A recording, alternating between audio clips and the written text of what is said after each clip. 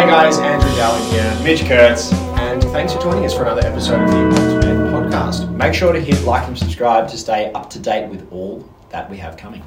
All things Ultimate? Yeah, that too. Okay. Hey guys, welcome back to another episode of the AltMed Podcast. Your host here, Andrew Dowling. I've got my co-host on the line as always, Mitch Kurtz. Howdy. Mitch. Yeah, well, thanks. 5 o'clock shadow, quite literally happening over there. And we've got a very special guest joining us today, someone we've been looking forward to speaking to for quite some time. It is Dr. Teresa Topic, who is a doctor, a specialist medical cannabis doctor, and a co-founder at Medijuana. Dr. Teresa, welcome to the show. Thank you very much. It's my pleasure to be here today. Thank you for inviting me.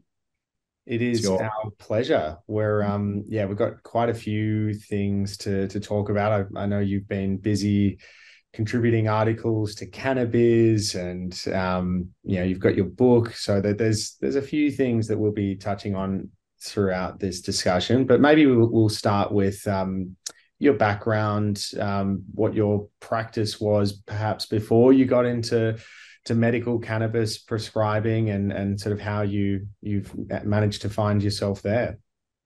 Thank you very much, Andrew, for the introduction and inviting me to speak today. So I graduated in Poland originally in 1984. And when I came to Australia, I had to go through the Australian Medical Council Association, and I became a doctor in Australia in 91, working in various hospitals, and then GP since 93. And throughout my professional life as a GP, I always used to practice very conventional evidence-based medicine. And so when I came across medicinal cannabis in January 2016, when I heard that it was going to be legalized for medicinal use, I was very, very surprised, because to me, as I said many times, I didn't even know what cannabis was. Sorry about it, but that's the fact. To me, it was just marijuana, and I was so ignorant and arrogant that I really didn't even know what THC was, or CBD, or God forbid, the endocannabinoid system. So my lack of knowledge, my arrogance and understanding was quite significant. I was basically afraid of marijuana as a teenager growing up in Poland. To me, it was the case, okay, these people started smoking, some of them, and very quickly became heroin addicts. So there was a bit of a fear, dogma, misunderstanding, complete misunderstanding associated with it. And sorry, just to jump in straight off the bat. So Poland, when you were growing up there, it just was not culturally or socially acceptable to take cannabis, even recreationally. Is that? Oh, absolutely. It was very at least in my experience, it was a big no. It was such a significant stigma that, you don't do this kind of thing. It's very bad. Your life would be ruined. You become heroin addict, and this is it, all over for you. Yeah. No. Well, and it's it sounds like there was no culture of smoking cannabis at all. People heroin cannabis usage equals heroin addicts. It's funny. That's how it was. Well, I mean, it's used in some cases as a tool for addiction, or removing addiction, I should say. Yeah, absolutely. Actually, we're now finding more and more evidence that medicinal cannabis, especially the CBD part, is emerging as a very promising agent in the treatment of addiction, because CBD interacts with so many neurobiological systems in a human body that are responsible for acquisition and maintenance of drug addiction. So it is becoming very promising. We can even treat cannabis addiction with CBD and even THC as well. Yeah. It's I've been hearing more. Obviously, we've done a couple of podcasts on a few different psychedelic therapies that deal with addiction, but cannabis is absolutely one. We see it for nicotine as well. Yeah, as you said, alcohol. It's I think we've already started. I feel like we've started halfway through this conversation at the start of it. But it's very interesting that now do we know where Poland sits at the moment on cannabis? Are they moving towards legalization as well? I feel like that. Look, that's right. I know that now cannabis products are available in Poland through the distribution for pharmacists. But what I understand is mostly CBD-based products. I don't believe they have a lot of access to THC, but I'm not exactly sure if I'm giving you right information. This is just my understanding of what is happening. I know it's easy to get CBD, but I'm not so sure about THC. Yeah. So can you talk us through how exactly what it was like in that transition from going from a skeptic, let's say, to an advocate in a bit more detail? How did your journey really make that transition? Okay, there's a bit of a story here. In January 2016, I went for a meditation retreat. And we were talking, actually, that was to do with psychedelics. And then, we're doing healing circle with certain psychedelics. And then there was the sharing. And one of the participants actually said, we were talking about plants as sacred plants, the teacher plants. And one of the participants said, I didn't really think much about cannabis at all at the time. That person said, you don't choose your plant. The plant will choose you when you are ready. And then I came home and my son said to me, that cannabis is going to be legalized for medicinal use. And I basically felt the shiver going down my spine. I really had this visceral reaction to this that, could it be my plant? Is it happening so quick? And then I felt very compelled to do my own research. I started going through various articles, PubMed articles, and so on. But my learning was very chaotic, just going from one article to another. And it was quite difficult because I was also very busy GP, working every day in the medical center, about 40 hours per week. So it was quite challenging and difficult. So I thought, but also what happened, I hope I am not too chaotic here. I started watching some stories on YouTube of patients who are actually using medicinal cannabis, and I was very, very surprised. It was like the curtain started opening. I realized that this amazing plant has been used by humanity for thousands of years, and it's not only medicinal, there are so many other usages, but this is such a sophisticated plant. And I also watched, the stories of children suffering from refractory and pediatric epilepsy. And somehow I also felt that connection. My heart started opening up, and I felt, if it makes any sense, but felt this kind of voice within me that I kind of even felt I have no choice, that I have to act. Yeah. I felt that sense of guidance from my inner self. I don't know how you call it. Mm-hmm. And it felt like it's impossible for me just to be a neutral bystander, conveniently waiting for others to start acting. And very quickly I became involved.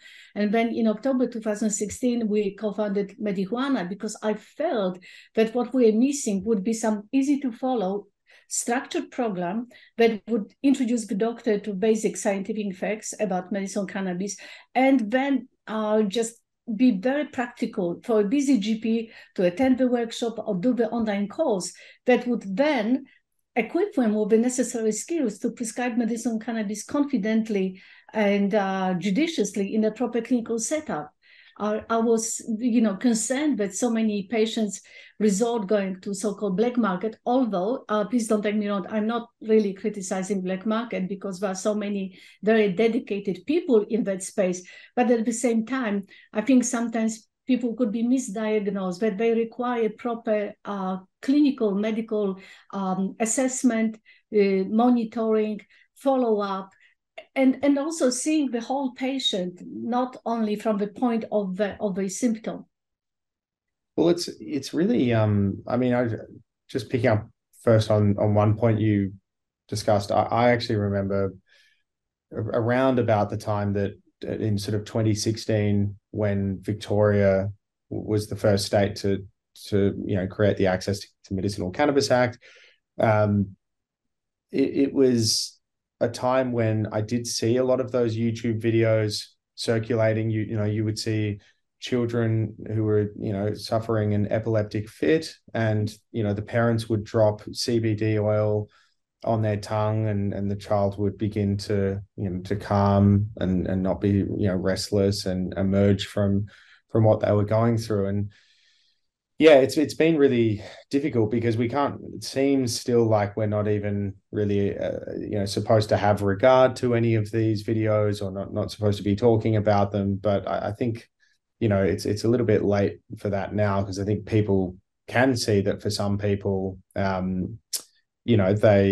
are just hugely helpful. And you're definitely not the first doctor that we've heard that has described as a doctor feeling that overwhelming sense of duty to actually, to go out and to learn, if not to prescribe, just to at least better understand what is this medicine that we suddenly have the ability to prescribe that, required changes to the criminal law and other areas of law just to be able to be used as a medicine. I mean, it's been a heck of a journey, and one which I think I can confidently say we've still got many more chapters to come. So we're kind of in the middle of the story, or possibly even closer to the start. But let me ask you about, I suppose, just one thing that I came across in researching for this episode was your article released on Cannabis, where you talk about PBS and how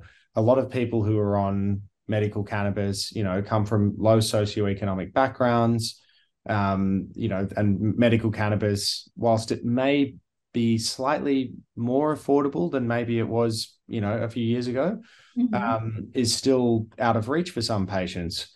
What can you say? What do you say to that? That's right. This is a problem because of so many patients that I have prescribed medicinal cannabis until I stopped when I was diagnosed with recurrent metastatic breast cancer. A majority of these patients, I notice, are basically coming from low social and economic background. So this is a bit of a vicious cycle because they have to rely on a huge polypharmacy. So quite often the number of drugs they take, I used to see patients taking anything 10 to 20 different drugs. And they're still not helping, not fully controlling their symptoms. Their functionality is affected. They quite often feel like a zombie. And then they come for a consultation because they hear that cannabis is legal for medicinal use, and they hear the stories of other people who are healing and functioning better, and their symptoms are better controlled.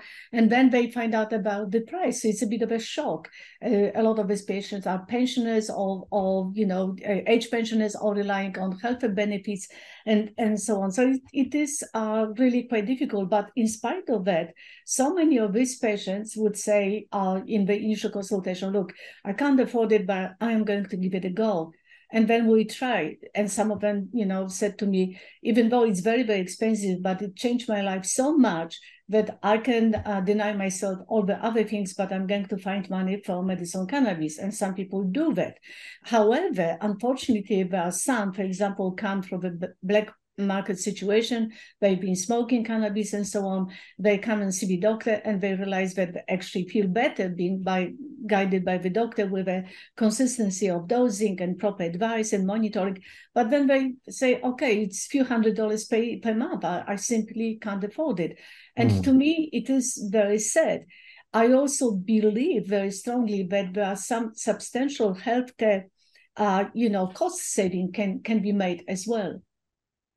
Absolutely. If medicinal cannabis become on PBS, because we're spending so much money on, for example, chronic pain management. We're talking about billions of dollars. Also, so it's not only treatment costs, but it's time lost at work. So many of these people have to go on a disability pension and rely on Centrelink payments and so on. And we can see, first of all, we can reduce huge polypharmacy. So there's one saving to the government, because cannabis is such a multi-target drug and observed benefits on many levels, symptomatic relief. But so they can reduce their polypharmacy, opioids, benzos, and all the other things. So that's one thing. Also, by treating patients well in the community, unfortunately, I have to say, when it comes to modern medicine, we are very good at acute medicine, but when it comes to chronic disease management, I think we are failing. In spite of having so many drugs, the rate of cardiovascular diseases, cancer, and infectious diseases, antibiotic resistance is on the rise. So there is something we can do things better in a community. So better symptomatic control. We can reduce the number of unnecessary hospital admission. We may even reduce number of unnecessary surgical procedures, such as bypass or hip replacement and some other things. And as the patient become more functional, a lot of them are willing to go back to work. So I think that putting medicinal cannabis and plus all other medicines like psychedelics and so on, we know psilocybin is promising in the treatment of major depression. If we start looking into that, I think we can, have substantial cost saving, apart from the compassion part of just empowering people and treating them more efficiently in the community. Absolutely. There's, and what you're describing really is, I think there's a clear structural flaw in the existing system. So we say that only approved or registered medicines can attract Commonwealth funding under the PBS. But, the problem there being that a lot of these drugs that are approved or registered can cause a lot of, bad side effects or have unintended consequences for patients. We, the taxpayer, we're paying for those medicines. Whereas, it really, if we've got a pie there that needs to be divided, I think we really need to think a little bit more carefully about where we make the cuts. And frankly, the issue of polypharmacy is a recurring theme with medicinal cannabis patients. And I just, it's a no-brainer for me, but unfortunately we would need to, if not dismantle the current system, we'd need to certainly reform it. So that just appears to be a step that someone will need to take in future. But how do you, in terms of your patients, do you see a lot of patients who are living with chronic disease, or like what's your look? As I said before, I've stopped active clinical practice in February 2020 because of cancer. But when I was practicing, there's a lot of patients in this category. A lot of patients who are, polypharmacy is such a huge thing in a medical practice. And a majority of patients who approach me for medicinal cannabis would suffer from chronic debilitating pain, most of them. And they usually suffer from many comorbidities because, constant painful stimuli coming from the periphery and hitting the brain, of course, it affects the brain structure as well. So most of these people who have mental health comorbidities such as anxiety, depression, PTSD, drug addiction, also coming with metabolic syndrome, a lot of them will suffer from ischemic heart disease or high cholesterol or diabetes. So most of these patients were very complex and difficult to treat, and especially with chronic pain. And some of them would feel that the health system let them down. They just would go from doctor to doctor and not really finding a solution to their problem. How do you find educating doctors on this? Like, I know obviously when you're a doctor and treating patients, there's a level of education getting them across a new medicine. So they're going from, taking traditional single compound medicines, lots of side effects, different things. There's obviously a learning curve, especially if you're prescribing flower, you're inhaling things, and you're trying to also break down this stigma that many patients might have had across the journey that might have been in your position back, 10 years ago. In terms of approach, what's harder? Is it harder to educate that patient and bring that away, or is it harder to educate doctors? Look, it really has changed a lot. In the beginning, what I was observing, that there was more acceptance among general public, that patients were very interested and willing to come. So, for example, when I started prescribing, when it was possible, it was all word of mouth. I would never initiate. I never used to initiate conversation about medicinal cannabis. People were seeking for me, just finding out that I'm, prescribing and I am supportive of that. Oops, sorry, I need to. You're a working woman. We understand. Sorry about it. I don't know why this person is calling. I was, I said that I'm having a podcast, but then what was I saying? That prescribing in terms of educating doctors versus educating patients. Yeah. So in the beginning, we have more acceptance from general public, from patients. They're really quite embracing it, and think the demographic, like a lot of the patients would be who are coming with senior patients in the 70s, 80s, 90s. Note, I'm not saying 60s senior patient because I am in my 60s. So no, 60s are not seniors.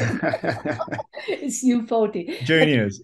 So I would see lots of patients, but doctors in the beginning were very reluctant and I think a bit concerned, not sure what to do, because if you were programmed into thinking that this is a criminal drug, this is illegal and it's causing so much damage, how can you embrace this as a healing agent?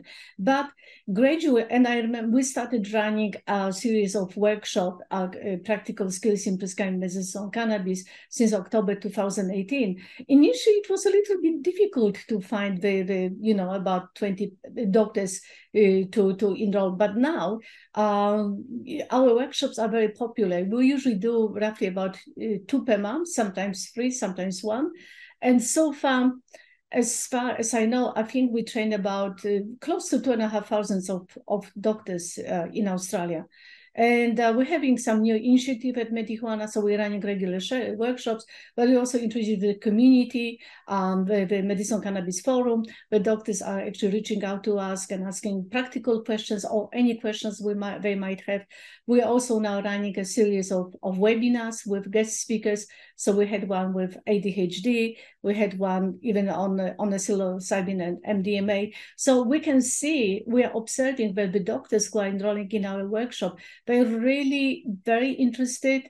They are willing to learn. They see that this is important, that they need to respond to community needs. But the recurrent theme and difficulty is the loss on driving. There's always this question coming back. What do? We know that every part of the plant is important, but if you just want to use CBD, it's going to be very expensive because CBD is not as strong as product of THC. You may require higher volume and it may not be cost effective. And we also know that if you prescribe medicinal cannabis judiciously, responsibly, stick to microdosing, most of the time patients really are not impaired even taking a small amount of THC. So the loss of driving are very difficult to overcome. And unfortunately, clinical decisions are quite often based not on what really patient needs, but whether or not they can drive. So it's interesting. Just thinking about that kind of stigma part. I mean, there's 2 arguments that come up a lot. I guess from my side, when I think about it, doctors are prescribing opioids pretty frequently, which are also illicit substances. Doctors even provide or write scripts for, let's say, methamphetamine type products, which, that's a very recreational drug as well out in the public. So I don't understand why cannabis can't be viewed as the same, something that can be used to derive, let's say, recreational enjoyment, but and maybe misappropriated, if you will, in that way, if you want to be very specific, hard line about it, but at the same time be a beneficial agent. And the other argument that I hear a lot is that it's a gateway drug, which is such a weak argument in my opinion, because it's like saying you might do something else that is harmful as a result of doing something that's not really harmful, which to me is like, it's such a flimsy argument because it doesn't actually, there's no reason to label that as what it is, a drug of dependence, if your argument is that you might do actual drugs of dependence. Addiction potential of cannabis is not, it can be addictive for some people. Some people may even develop cannabis use disorder. However, addiction potential of cannabis is not that strong. When you have on a rate of 1 to 3, from 1 to 3, heroin is most addictive, rated as 3, number 1, and medicinal cannabis is rated as 0.8, and it's sort of on that list. It goes as number 15. So it's less addictive than alcohol, benzos, opioids, even codeine, which is commonly prescribed for chronic pain. Yeah. So there is some potential for addiction, of course, but we are not talking about using huge amount of cannabis. We are talking about responsible, judicious medicine use when we stick to microdosing. And the idea is that we try to find the smallest possible dose that would offer maximum therapeutic, effect with no or minimal adverse effects. And also I can say that, look, I'm a medicinal cannabis patient myself, and I've been on medicinal cannabis since May 2019. And on a regular basis, I take so-called titration break. I stop cannabis for 2 or 3 days, and I have absolutely no problem with So but in terms of addiction profile, you're not. Correct me if I'm wrong, but when you're talking about how addictive it can be, it's not like, let's say, alcohol or opioids where you have actual withdrawal symptoms. Is that the case? I don't have withdrawal symptoms, but also, if you don't mind, I can quickly share with you one of my slides that shows the graph. Are you okay with that? Please do. Would you like to see it? Okay, just one moment. I'll be very quick. Yeah. We'll have to talk it through for those people that aren't actually watching the YouTube version of this, but that's all right. Definitely we'll do an outline of it. Okay, I just quickly, if you can see it, I need to go to one of the slides, and I will share this with you about the addiction. Yeah, 100%. I think I might be familiar with the table you're about to show us. Is that from Robert Gable? Yeah, where it sits on the XY axis. That's right. Are you okay? You still want me to show this? Please do. Yeah, no, that's a great example of the kind of dependence or addiction profile that cannabis has in relation to other drugs. I think the only one that's less from memory is it psilocybin? Okay, so can you see my screen? Is it visible? Yes. And okay, so for those playing along at home, we've got just a graph. This is slightly different to the one that I was looking at, but yeah. Okay, so we're talking about physical dependence. So here you've got heroin, which is rated number 1, and the addiction potential is, because on that line you've got harm score, and here is which number is taking, which rank. So heroin is number 1, rated as 3. Now, when you look at cannabis, it's number 15 and rated as about 0.8. And then we've got other things, for example, ketamine, amphetamines, codeine, buprenorphine, which is opioid, alcohol, tobacco, benzodiazepines, barbiturates, street methadone, offer much higher harm score and potential for addiction than cannabis. So that kind of gives you things into perspective. It certainly does. I mean, yeah, it's interesting. Both, cannabis, MDMA, both sitting well and truly down the pecking order. That's right. Yeah. And even it's not here, but I also know that for example, I know that's a different graph, sorry. But it's not here. Coffee is much more addictive than cannabis, because like I can stop cannabis and I don't really need to take it if it wasn't my medical condition, I really wouldn't be taking this at all. But for example, I can't start my morning without a coffee. Imagine if coffee was Schedule 4. Oh my God. There'd be a few people. I've seen a few people here in Melbourne mainlining it. Absolutely. It's well, I would just visit an authorized barista or anyway. Authorized barista. But also talking about cannabis as gateway drug, the problem here is that in a way it could be gateway, but not because of the botanical properties of the plant. We know that addiction score is quite low.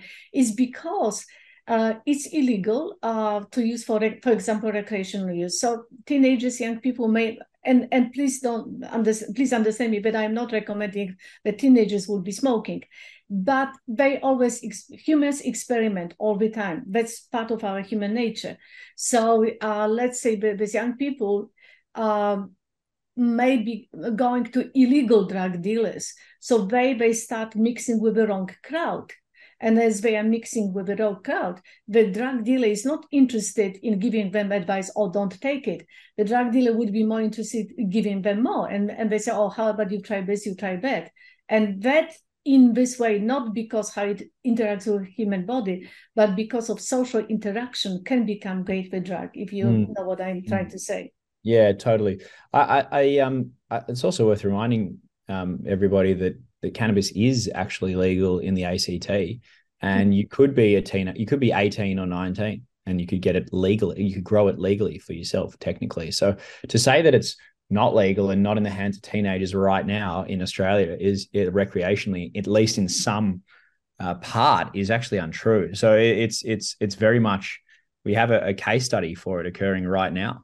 Not to mention the recent decriminalization that the ACT had on the rest of the drugs, including cocaine and I think even heroin. And I was reading about in methamphetamine in small amounts, which is pretty radical for Australia, I would say. That's right. Yeah. But yeah, it is something definitely. I mean, we hear about this this study, and we heard it with one of the previous guests. There's this study. I'm trying to remember the exact study. You might be able to re-jog my memory on that it can be harmful for patients under 25 THC. There's I'm trying to remember that. Okay, so this is the thing that we need to be. THC has this reputation of being, that's the psychotropic part of a cannabis plant, but it is also highly therapeutic as well. And it has bidirectional effect on mood. So due to individual genetic variability, for some people it may elevate anxiety, for some people may relieve anxiety, for some people can make it worse.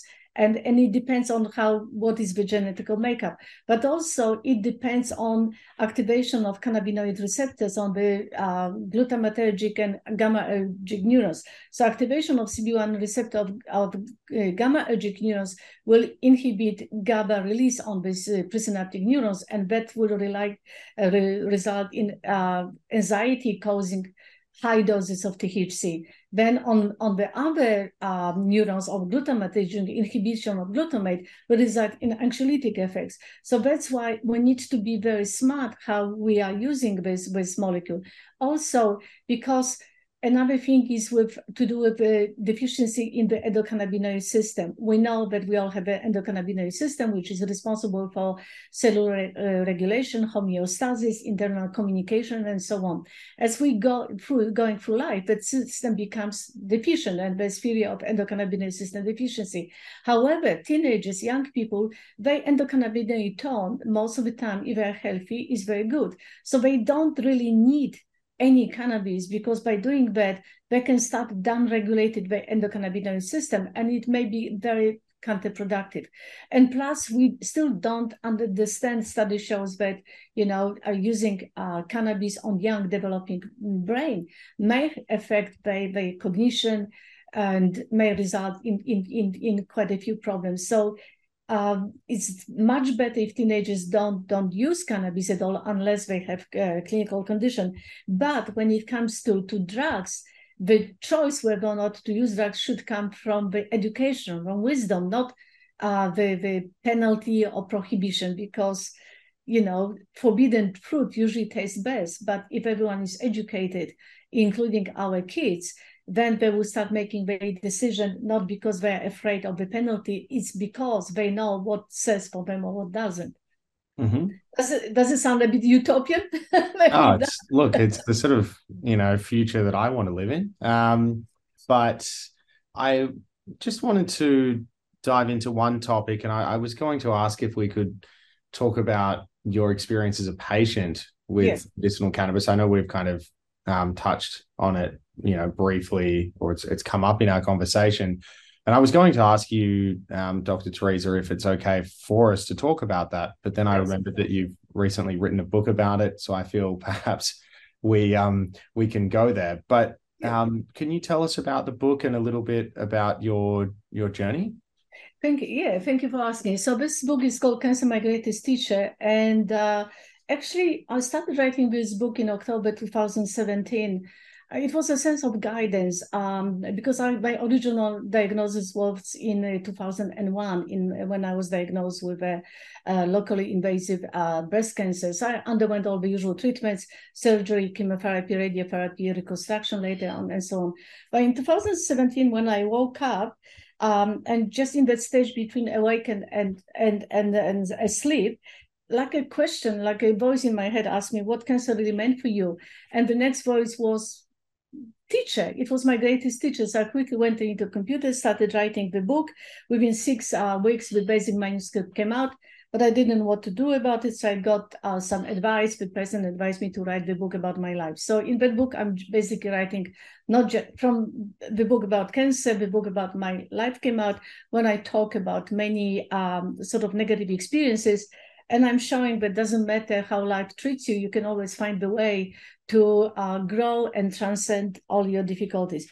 So then I was just about to publish this book in May 2019 when I found out that cancer came back. And the way I found out, I have extremely severe pain in my left shoulder at night for a few days and nothing during the day. So that prompted me to have a bone scan. I just thought maybe this is going to be degenerative changes. So when I had a bone scan, it showed that actually my left lung was full of cancer. I had multiple metastases in my bones.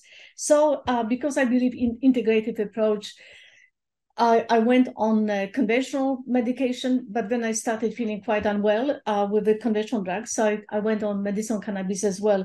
Initially, it was very, very confusing for me because I was trying to do high doses of both chemotherapy as well as medicinal cannabis. And it was really very much trial and error. I was rather lonely in this situation. And for the first about 12 months, I was very unwell. I lost close to 30 kilo in weight. I became very mentally burned out. I was quite depressed. I had recurrent thoughts of suicide. It felt like life is really not worth living. But somehow, as I was going, I kept on going. I was meditating a lot and so on.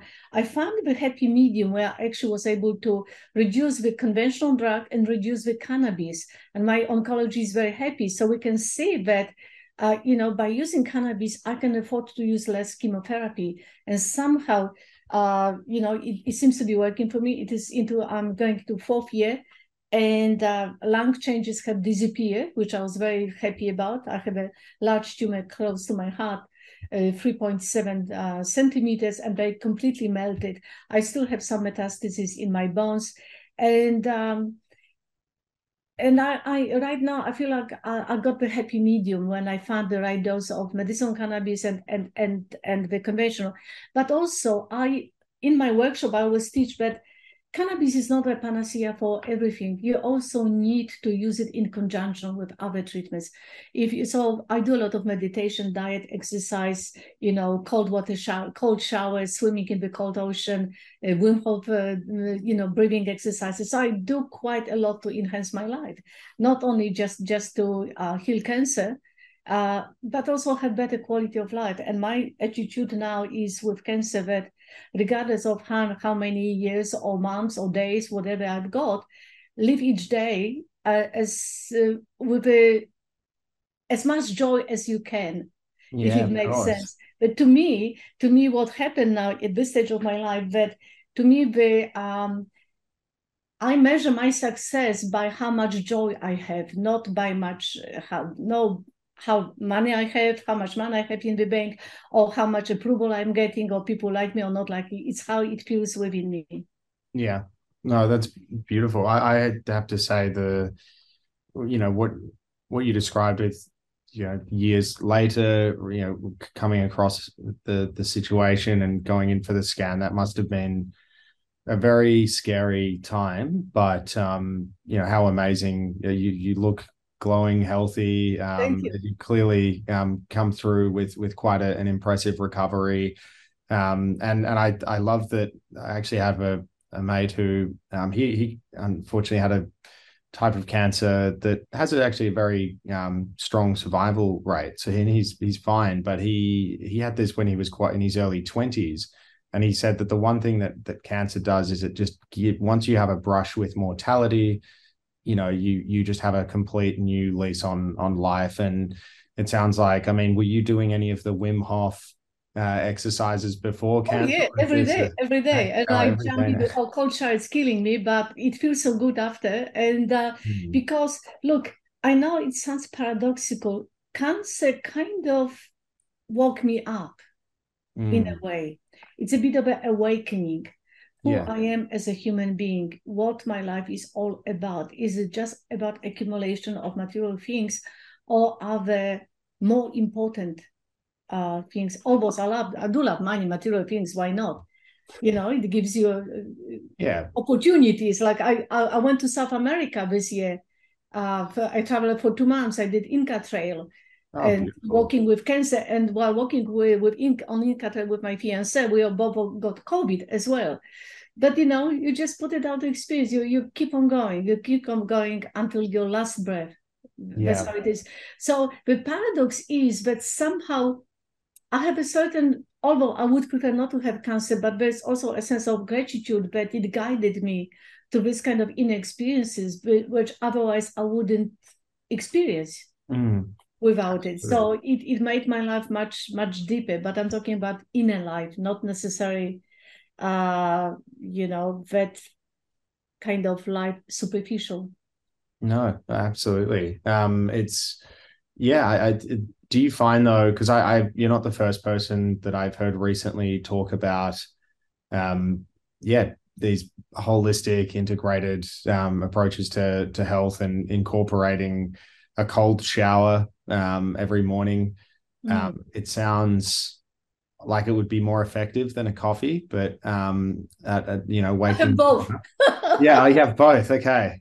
Do you have the coffee in the cold shower or afterwards? Like afterwards? Okay. It's it just sounds. I mean, I just don't think I could do it. Well, I could do it, but it sounds deeply uncomfortable. You don't think about it. You just jump in and that's it. How long do you have to stay in there? Look, I only do about 2 or 3 minutes. 2 or 3 minutes. Yeah. And is there any? Are we talking like completely cold? Completely cold. Yeah, completely cold. I just jumped. Initially, it was just warm, and then turning to. The only thing I can't shampoo my hair with completely cold shower. So that when I shampoo a little bit lukewarm. But yeah, I just jump into cold shower straight away. I scream and shout. I do a bit of breathing, fast breathing. Oh my goodness. I try to imagine that it's amazing. Yeah, of course. Yeah, the power of positive psychology. But you're based up in Sydney, I see. So yes. I mean, being in Melbourne, surely we would be allowed to have a little bit of warm water. I mean, it's very cold down here, particularly during winter. That's right. Yeah. I also swim I've been swimming in the ocean since July. Oh wow. Okay. Yeah, it's so cold that it's hot. Yeah. No, we have special wetsuits in Victoria for that kind of thing. I've got one. It's very thick and it's, you can go in winter, but yeah, I can't imagine doing that in just a humble pair of board shorts or something. But this is all very, very adventurous. I think, Mitch, you and I need to improve our health, or at least have a shot at doing cold showers in the morning. Maybe that's put that on the agenda for an AltMed experiment in 2023. Why not? It's only a few minutes. Just don't think about it. Jump in, and the scream and shout. It's so good. It wakes you up. I'm trying to think of a bunch of jokes, but to be honest, no. I'll just wait. I'll do that once cannabis is on the PBS, and I'm depending on you, Teresa, to get us there. Well, how about, let's keep on, I don't like the word fighting. Let's keep on lobbying, convincing and talking about it. And I think that's why I put the monetary part in this article, because unfortunately money talks, and bureaucrats will only, look into things if they see the potential financial benefit. Unfortunately, that's how. Surely the sector has to be generating enough tax, very soon to be able to substantiate being looked at. You know what I mean? Oh, well, I mean, I know that medicines are exempt from GST, but at least the money being, going to say the money being made by some of these companies, but a lot of them are operating in some serious debt. I know it's not easy. It's not easy, I believe. But also, look, cannabis has so many other usages, like hemp to grow for fiber, for clothing, for building materials, and so on. I think we could allow farmers to diversify, their crops, not rely on certain things. Cannabis is also very good for environment, and it's hemp. It's easy to grow. And it can be grown. I know where there's metal, where I am from in Poland, there is copper works, and there was a lot of pollution in the 70s and 80s. They've done something about it now. But another thing, they used to grow a lot of cannabis ruderalis around the metal works because it was so good for the soil, to purify the soil. So there's so many other beneficial things when it comes to cannabis, not only just the medicine, but also so many other usages that could really, really enhance our economy, allow us to diversify. And also another comment that I want to make, that cannabis to me is also sort of reflection of attitude in the society. As the synthetic single molecule medicine were introduced not so long ago, beginning of 20th century, and they work, one medicine for this, one medicine for that. But I think as a society, we're kind of craving going back to nature.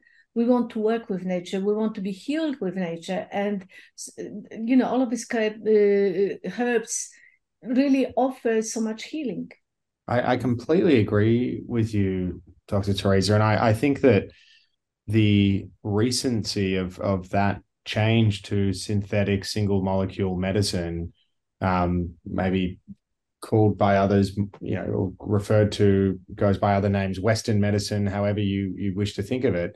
But it's worth people understanding that all of the, regulatory frameworks and the systems with which we access medicines, we're now, as we renew our focus and look at natural and plant-based alternative medicines, we're asking those medicines to be dealt with under the systems that were designed for different types of drugs. So it really has, I think, put us in a position where we need to do something to at least accommodate these medicines. And I think under the current system, at least in Australia, that does need to be reformed. It's bad for doctors. It's bad for patients. I think it's actually bad for the regulator as well. So I think that there is just a kind of consensus view that what we have is not, fit for purpose. So I would really like to see that changed. And also, the point is that we have created a disease system, because we look at the patient from the point of symptom, chronic pain, heart disease. But when it's only we dissect a human being, put labels, because our rational mind operates that way. For us to understand, we need to dissect things. So we created more of a disease-oriented system, pharmaceutical systems, when you have single molecular agents just to work on that particular symptoms. Whereas when it comes to plants, for example, cannabis, there's hundreds of different components. You've got major cannabinoids, THC, CBD, minor cannabinoids, therapies, and flavonoids, and all of them have important immunomodulatory and therapeutic properties. And according to entourage effect, one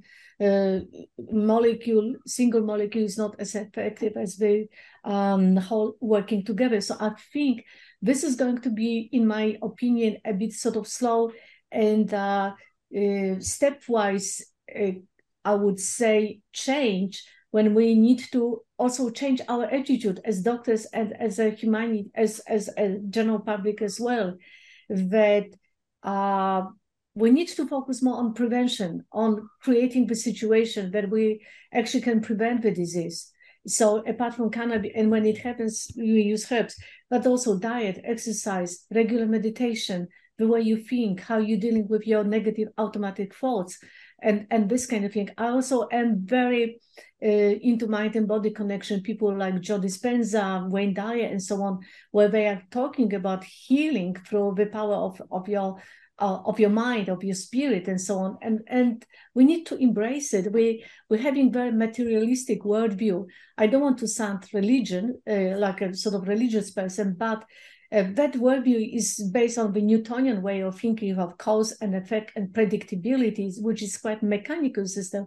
And when you look into quantum physics, I'm not the expert here at all, but in quantum physics, everything is very different. It doesn't mean that if you do this, that happens.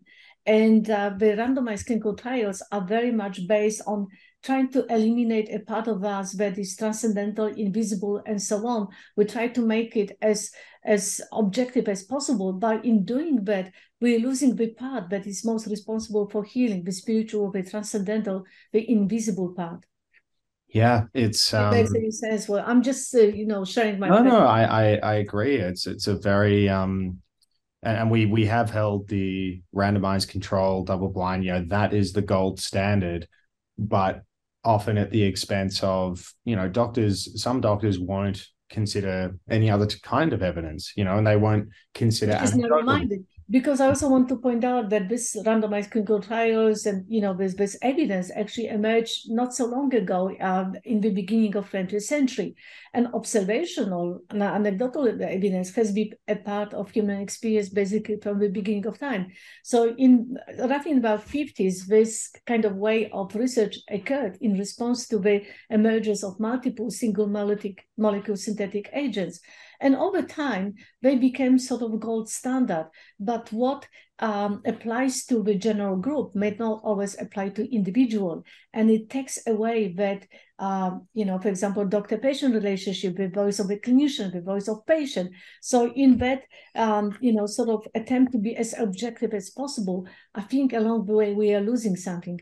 And even though these legally prescribed drugs undergo robust clinical studies, they are not safe. They're still coming with a long list of adverse effects, even death when overdose. So they don't really guarantee safety. Absolutely. And what is evidence today could be negligence tomorrow. For example, thalidomide, which was prescribed for pregnant women for nausea, vomiting, and it was evidence-based drug. And what happens? So many, birth malformations as a result has happened. Absolutely. So this approach, although, we need to have some kind of objective measures, I totally understand it, but we also need to ask questions that, absence of evidence is not always evidence of absence. I agree. And I just feel that this current system is too rigid and too heavily designed around this idea that, therapeutic goods regulation is about pre-market approval of quality, safety, efficacy of synthetic single molecule drugs. That's all that we need to deal with.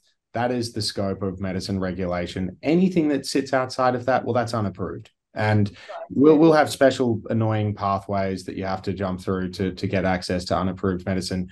But this is, I know you can kind of, when looking at the history of therapeutic goods regulation in this country, you see how we have gotten to this point. But now we need to put the toothpaste back in the tube. We need to unscramble the egg. We need to actually go back to unlearn. We need to say what's the object here? Healthy society. What is the role of the medicines regulator? What are the incentives that are created by this current system, and what bad outcomes and practices do those incentives create? So anyway, I think it's time for us to have that conversation, but I know there will be various people who are very protective of the current system that wouldn't want any changes to the status quo, but I think more and more people are starting to appreciate that there is a role for medicinal cannabis. The TGA must be so confused about the sheer numbers of people that are actually accessing unapproved therapeutic goods. I mean, this was intended to be a pathway for unapproved therapeutics. Well, it becomes like a mainstream. It's mainstream, right? Like, so we need to, and they're actually now prescription and on PBS. But also, what I think as a society, we need to find the balance. For example, we need to have regulation, we need to have system, because as I said before, we are not the society of enlightened beings. We also tend to have sort of bad side to us, or our shadow part. So we need to have structure, we need to have discipline, we need to have rules. But at the same time, these rules and the structure shouldn't be so constricting, but we can't even do anything. So there needs to be balance between structure, regulation, but at the same time allowing different way of thinking. I also believe that people should have the right to choose how they heal themselves. Yeah, that's our legal right, that I should be able to choose if I heal myself with a medicinal cannabis or conventional drug. But also there's another point here. Unfortunately, we live in a litigation-oriented society. So for doctors, let's say sometimes this decision might be difficult because there could be fear of litigation. For example, if the patient comes and they say, I don't want to use chemotherapy for my cancer, I only want to use medicinal cannabis. As a doctor, you will be very, very concerned about it, although the patient has the right to choose. First of all, you're not sure whether that approach would work completely, but also, the patient can turn against you as well. So litigation could be a bit of a, blocking part. Yeah, absolutely. And and there is, I can appreciate the concerns that doctors have, and you don't want any engagement with insurances and all of those sorts of things. But I just think we need system reform that gives comfort to patients, doctors, and frankly creates less workload for the regulator, because I feel for them, doctors as well, because current medicine doctors are somehow becomes a system of medical centers, 10-15 doctors working together, 5 minutes consultation, in and out. I'm also concerned, I don't want to sound critical about cannabis clinics, but we hear some of them really have very quick turnaround, few minute consultations. Sometimes I believe medicine is issued based on a text message or email. So we really need to step out of that kind of 5-minute medicine. No, absolutely. I feel like we could talk for a long time, Dr. Teresa. I really appreciate all of your insights, and we'll keep fighting the good fight, lobbying all of the efforts, because at least from your experienced vantage point, you see what medicine has become, in the same way that we're also looking at what I guess the framework for access has become, and that there needs to be a much better way of looking at people, not just when they need assistance in an acute context, but just living their best life, having a cold shower every morning, eating well, sleeping well. This is what we support. Balance in our lives. Absolutely. It does remain to be seen whether Mitch and I will get on board with the showers, but I'm putting a flag in the ground for us to have an explore of that. You should definitely have a shower soon. A cold one? I'm showing general. Just in general? Well, okay. Well, I guess if I'm going to have a shower, I might as well make it a cold one, just to see how we go. Exactly. It's only just, exactly. No, that sounds great. Well, no, Dr. Teresa, it's been a pleasure speaking with you. Likewise. Yeah, really, massive fans of your work, and we will look forward to speaking with you again soon. Thank you very much. Thank you for inviting me. Thank you for coming on. All right. Okay. Take care. Take care. Bye-bye. Bye. Bye. Hey guys, Andrew Dowling here and Mitch Kurtz. Thanks for joining us for another episode of the Ultimate Podcast. Make sure to hit like and subscribe, because we've got heaps more content coming out and it's really fun and great and we love it all. Also very good.